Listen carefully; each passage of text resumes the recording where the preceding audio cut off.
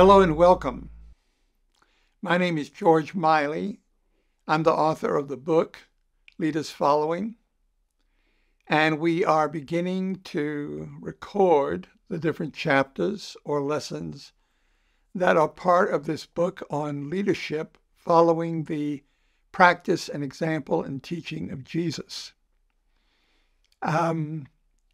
Before we begin to get into the individual chapters, people have asked for us to give an overview of the overall book to give an opportunity to understand how everything fits together. And I think that's a very good request and suggestion, because as I was writing the book, I realized there's a flow to this.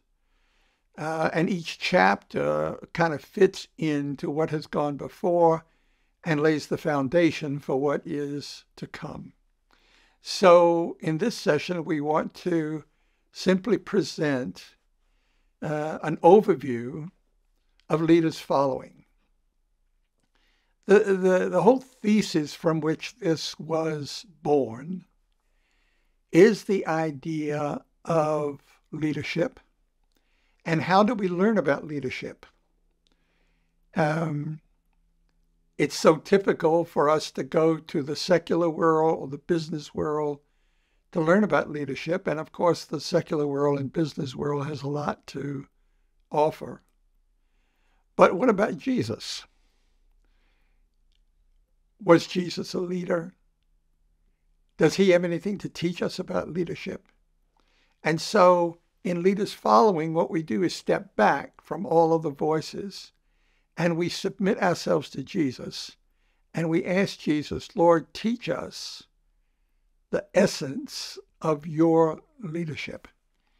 Now, to whom is Leaders Following, or for whom is Leaders Following written? I think the first group that comes to my mind anyway is young emerging leaders, say between in their 20s or 30s. Of course, those who are in their late teens would certainly be included and welcomed, as is the case of those in their early 40s. So younger emerging leaders that are beginning in their leadership but needing more support and direction and help. And then a second group is those who've matured in their leadership and find themselves more and more in the place in life where they are mentoring, training, helping, supporting younger leaders. Actually, there's a third group, and that is leaders who have experienced wounding in their ministry. You know, I would identify myself as in that category. I came to the point in my 40s when I had been in Christian leadership for 20 years. And I think many would say that I showed myself a very effective and fruitful leader. And in many cases, that was true. But it was also true that there were issues in my life that had never been dealt with.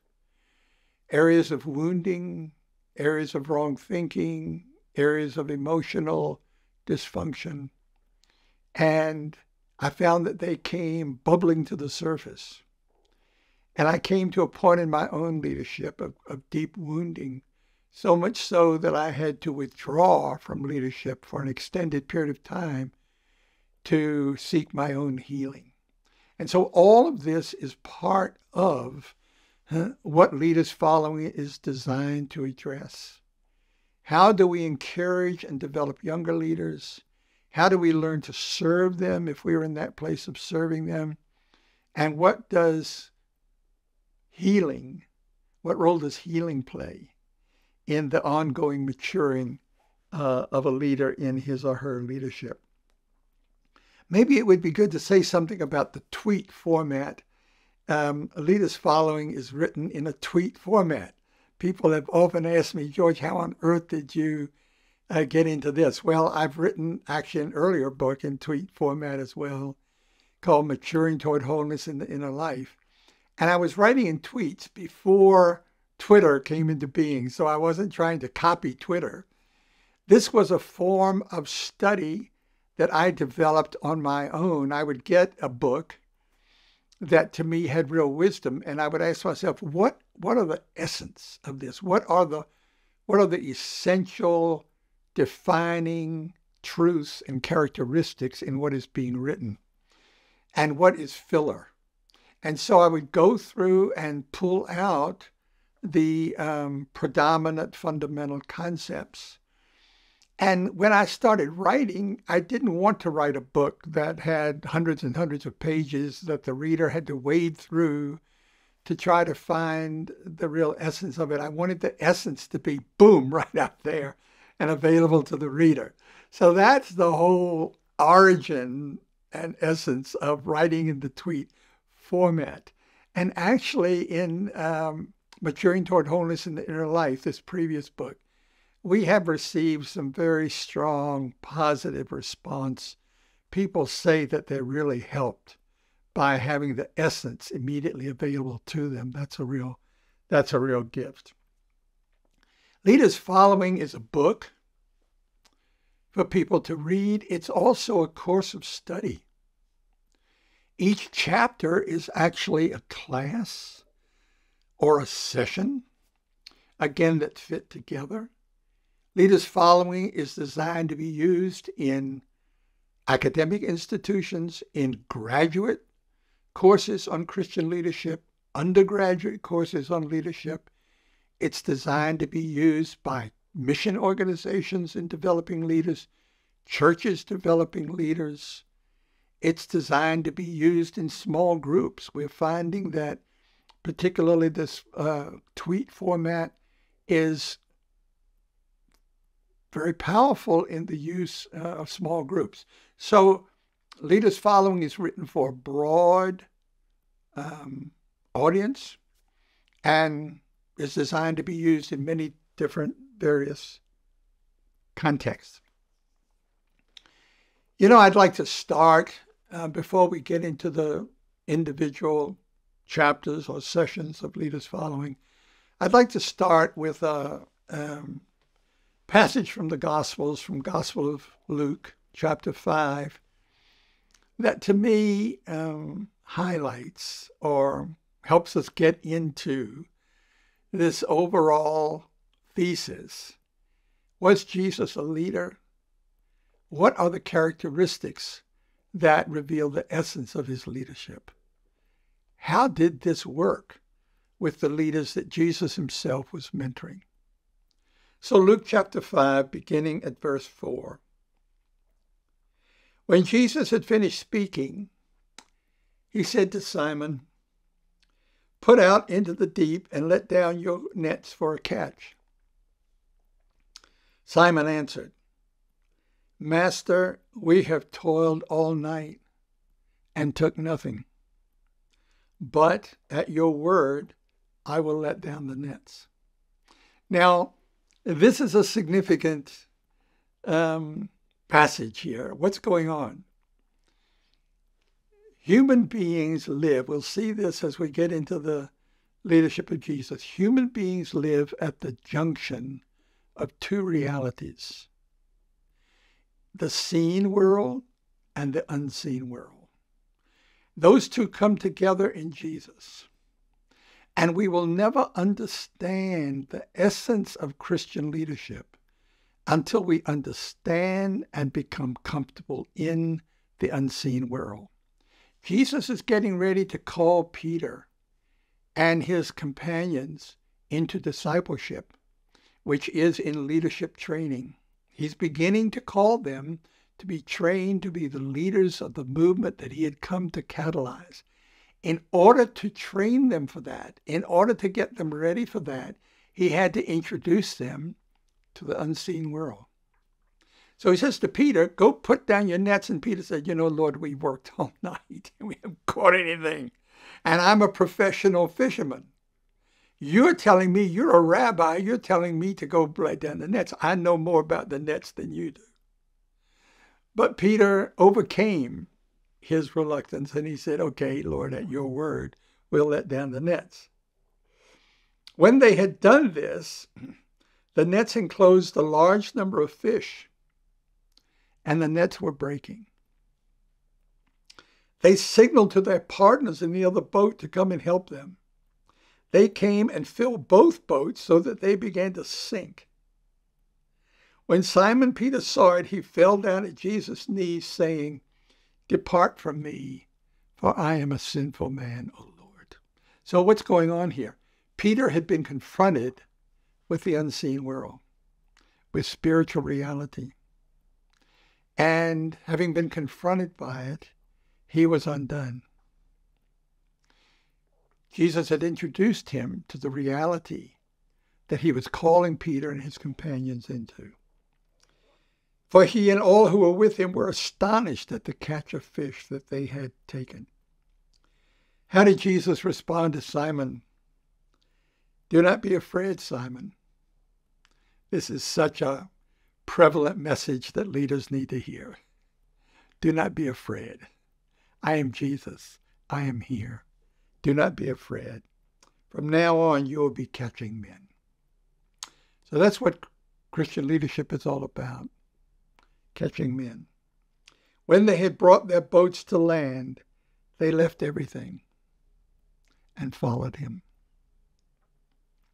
Christian leadership training, which is discipleship, involves leaving everything and following Jesus. It may sound like a hard message, but it actually is a message of huge benefit, because when we give up everything, we receive everything. When we give up everything that has to do with the old life, we receive everything that has to do with the life that Jesus came to give. Well, thank you for sharing those thoughts with me from the Gospel of Luke chapter 5. I'd like, with your permission, just to pray in a very short prayer and entrust this time to the Lord. Is that okay if we do that? Let's pray together.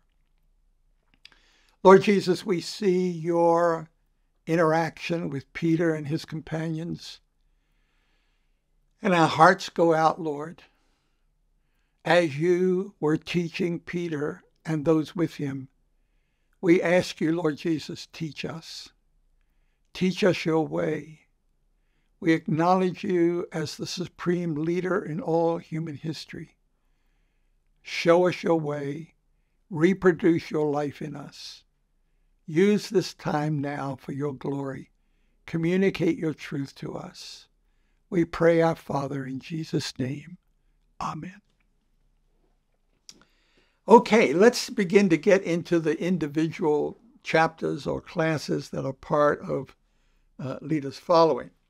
The first session is, was Jesus a leader? So what I'm going to do as we go through this is read the title of the chapter and then the subtitle, and then say a couple of words about it just to help you begin to get into the overall flow of what we're talking about here. So chapter number 1, the title is, Was Jesus a Leader? And here's the subtitle. The ultimate test of leadership is not what the leader does. It's what others do as a result of what the leader does. The ultimate test of leadership, the ultimate expression of fruitful leadership, is not what the leader does.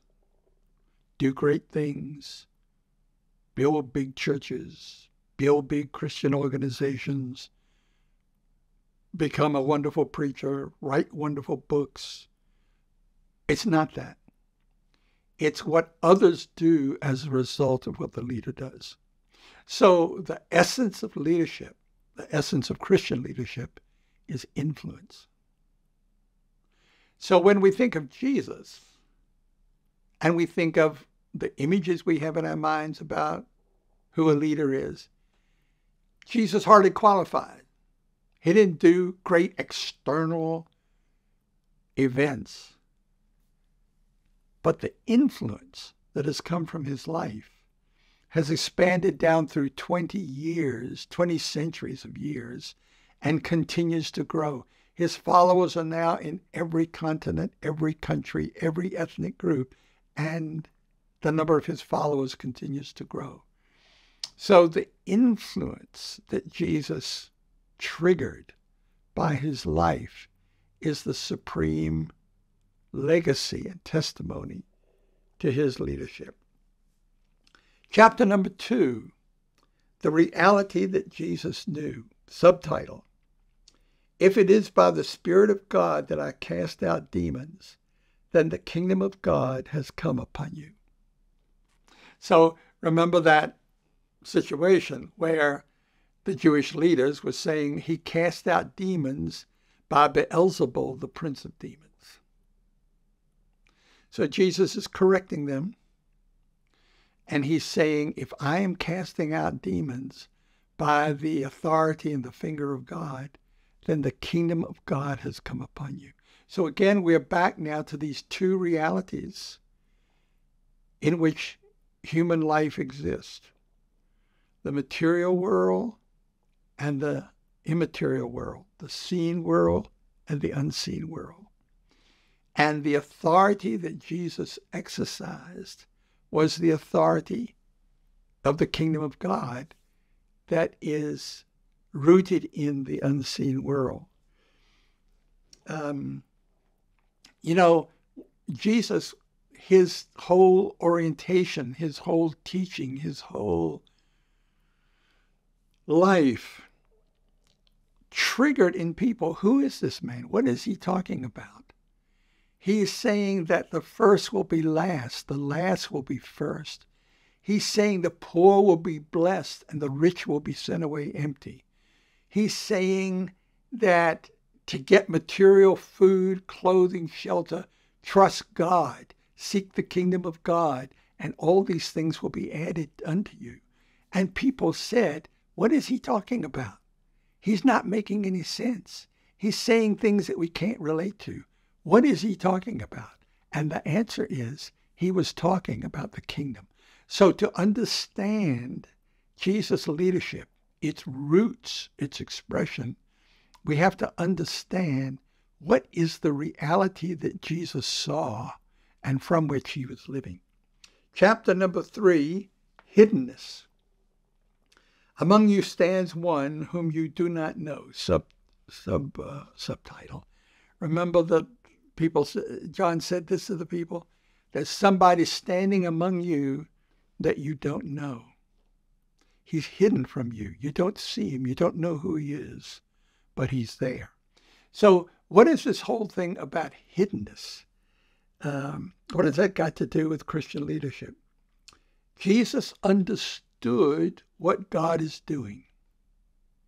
And Christian leaders must be able to discern what God is doing, not what is man doing. So in most cases where we are called to lead, what God is really doing is not what is happening in the visible world. It's what is going on in the invisible world. It's what's going on in hiddenness. It's from hiddenness that Jesus emerged. He spent his first 30 years in hiddenness. It was from hiddenness that Jesus ministered. He ministered primarily in Galilee and not around Judea or Jerusalem, certainly not in Rome. And hiddenness is where character is formed. We'll talk about that in a minute. The role of character in Christian leadership. So a primary essence and characteristic of Jesus' leadership was hiddenness. Chapter number 4, submission.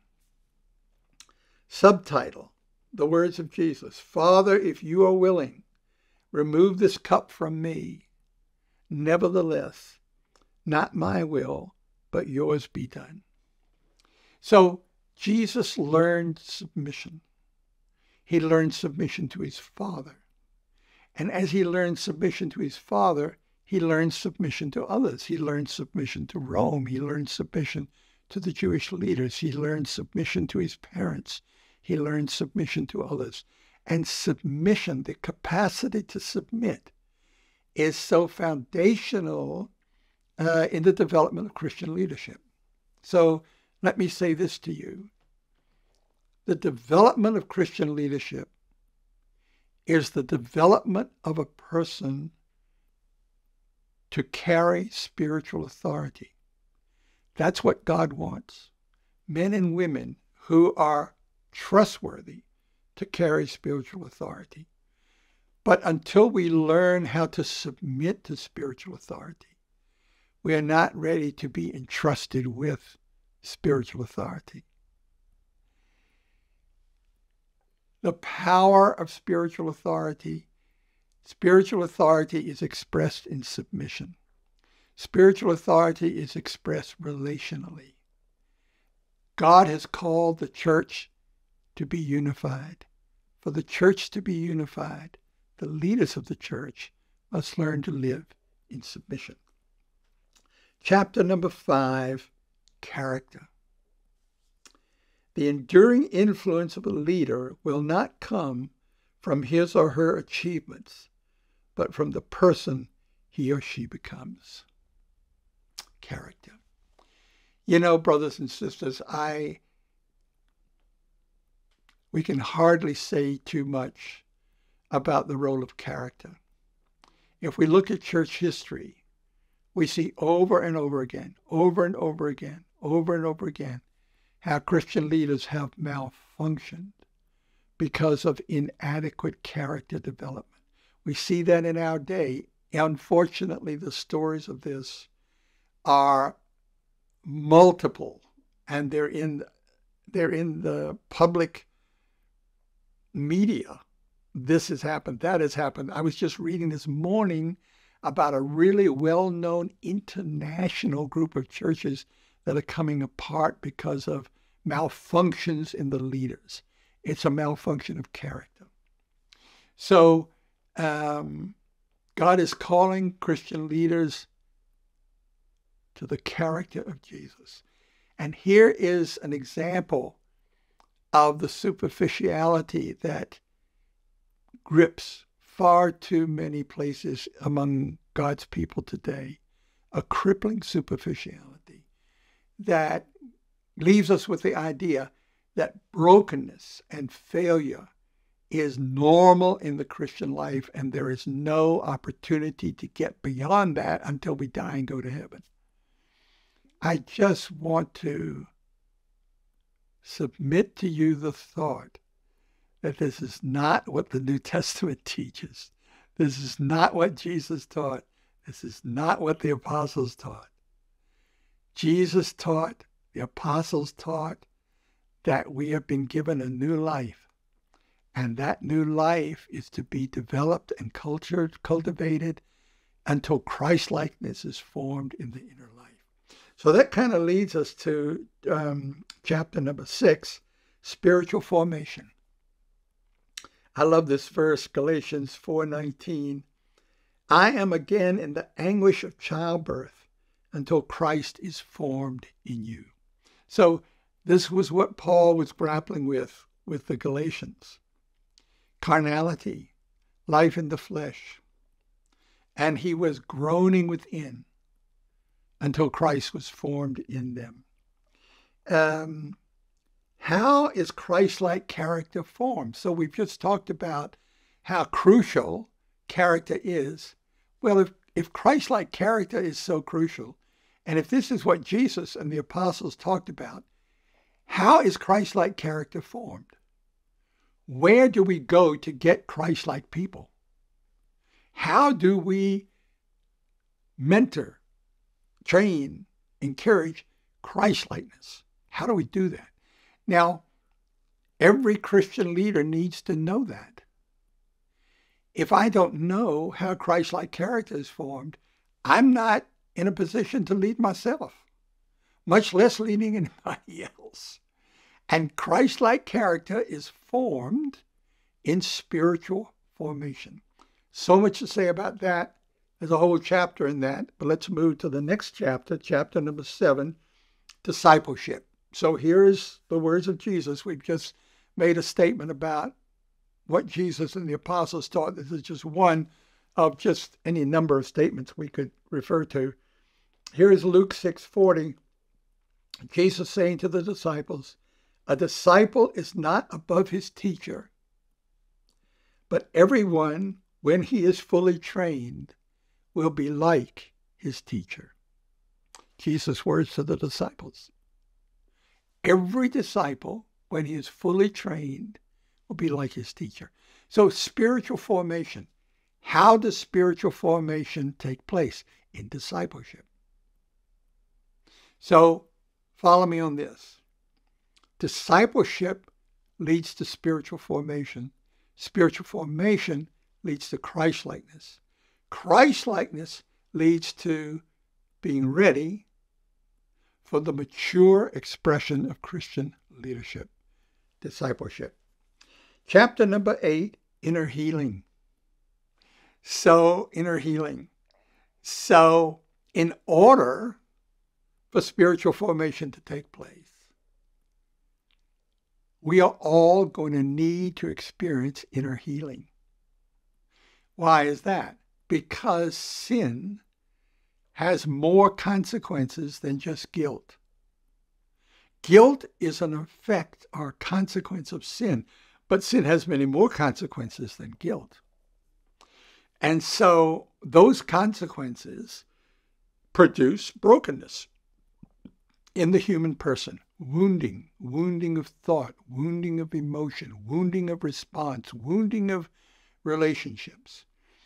And so discipleship, as it moves us toward maturity, will inevitably bring us into inner healing. So in the chapter on inner healing, we have a whole list of subjects. How have I been wounded? And how have I been healed? Inner wounding. Chapter 9, authority.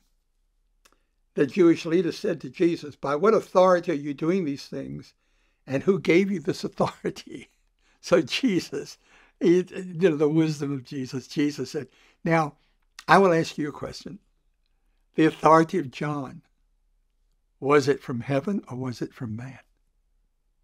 And of course, they didn't want to say what they really thought about that.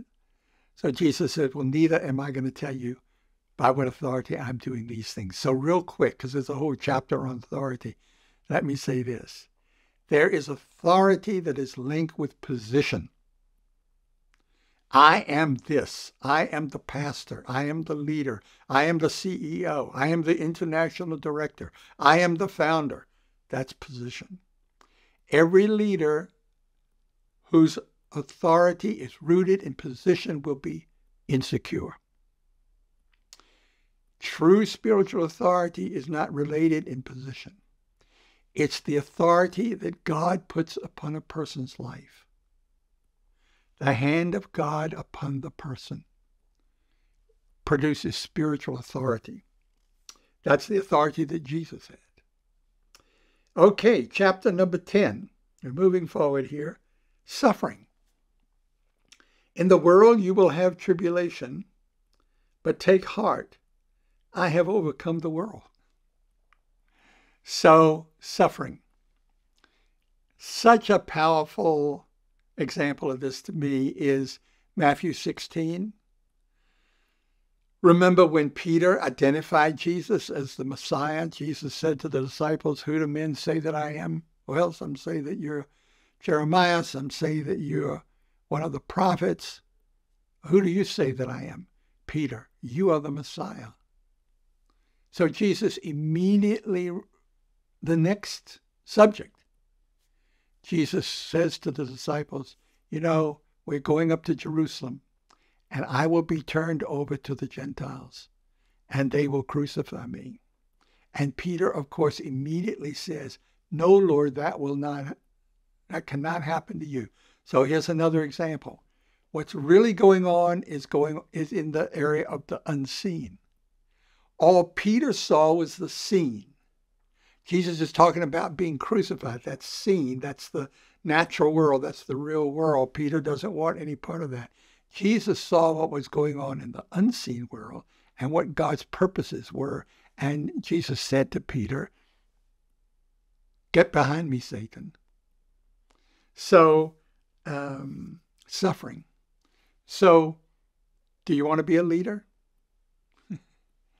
Leadership is going to result in suffering. Now let's move quickly from suffering to chapter 11, love, because these two things go together. The words of Jesus, as the Father has loved me, so have I loved you. Abide in my love. So much to say about love. It was central to who Jesus was. It was central to who his disciples were. But there is this incredible connection between suffering and love. As we respond correctly to suffering, the capacity to love grows within us. And those who love in a beautiful, beautiful Christ-like way are those who have suffered.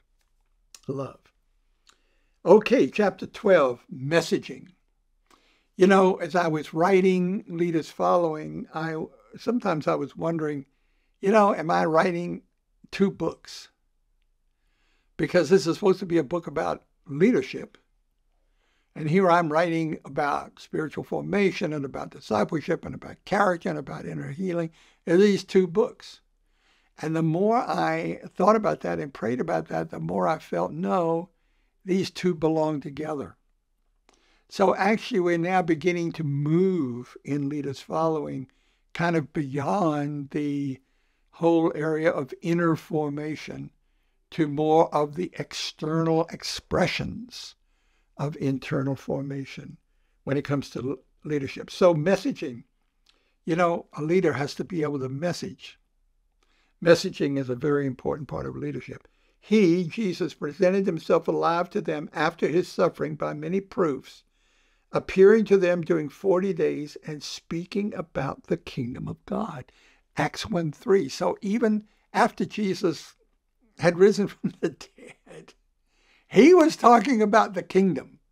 And this was central in his message, the kingdom of God. As we let Jesus teach us about leadership, we have got to come to a clear understanding of what he meant by the kingdom of God, crucial for messaging. Chapter 13, Jesus' gospel of the kingdom, the individual perspective. So now we begin to get beyond just the subject of messaging to the core message of Jesus, which was the kingdom of God.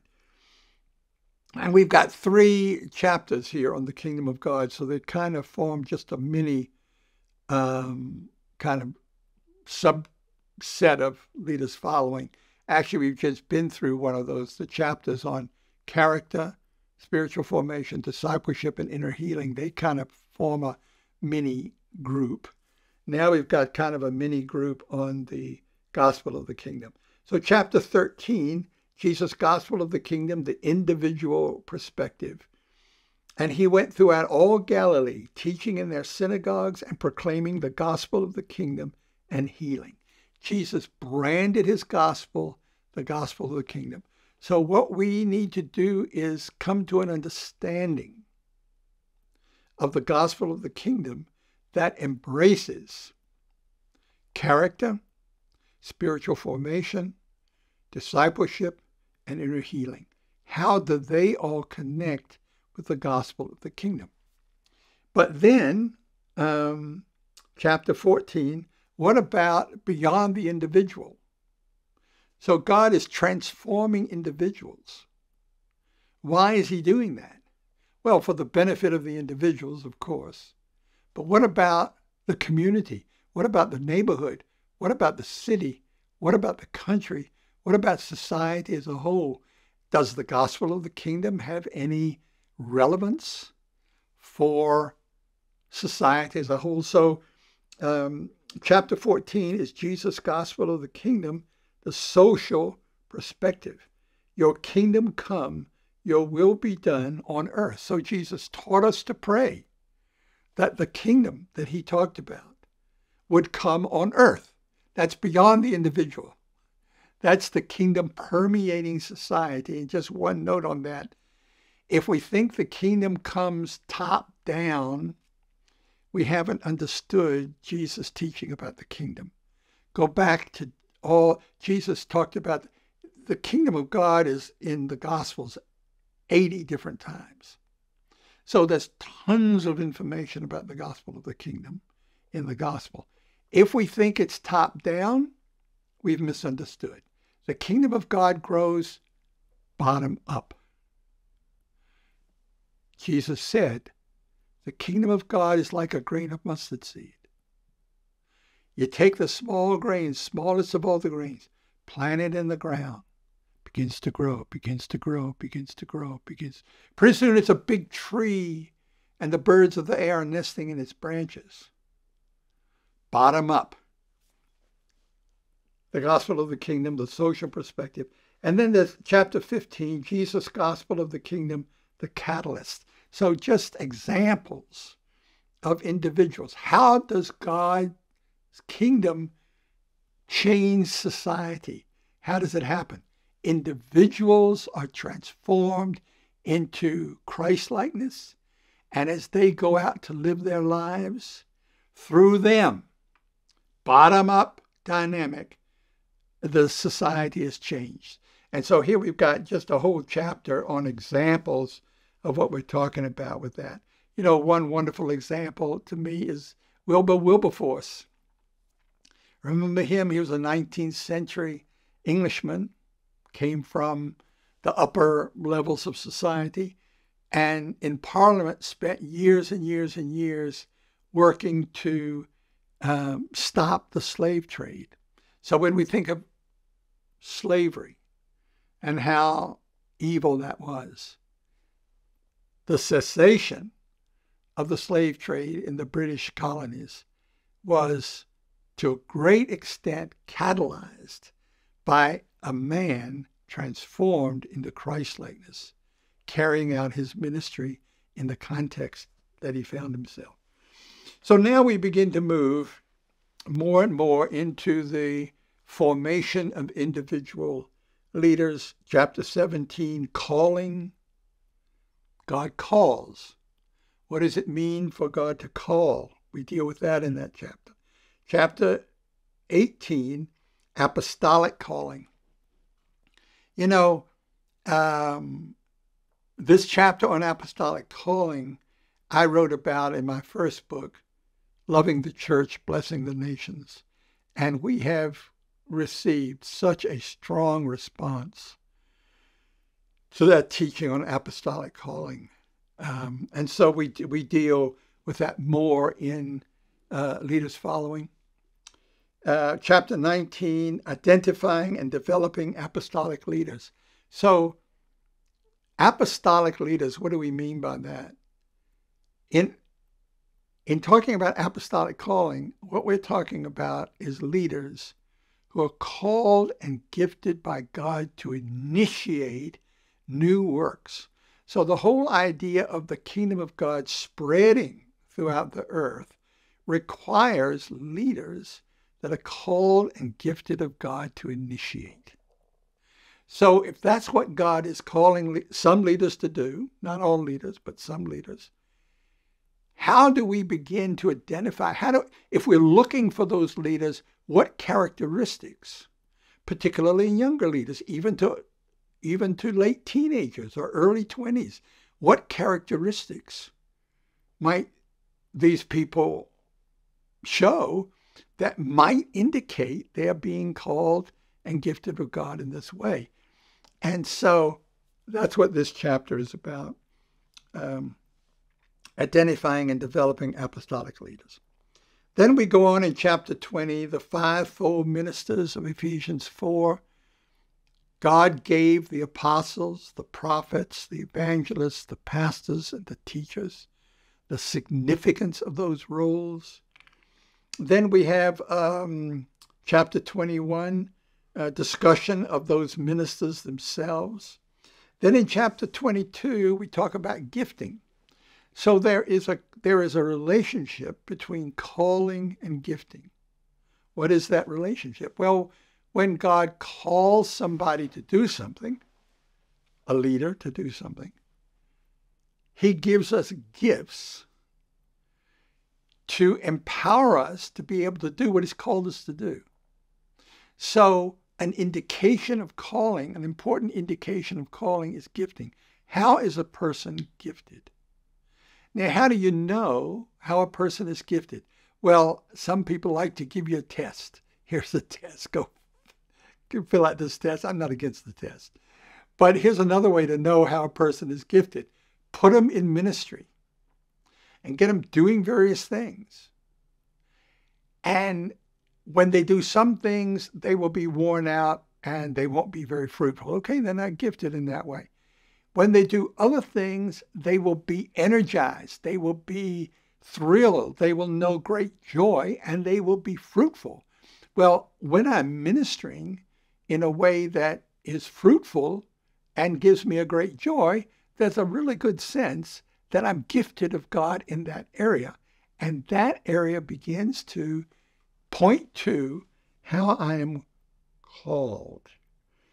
So then chapter 23, setting the gifts in order, because when it comes to the various gifts, a role of leadership is to set these gifts in order. Chapter 24, anointing.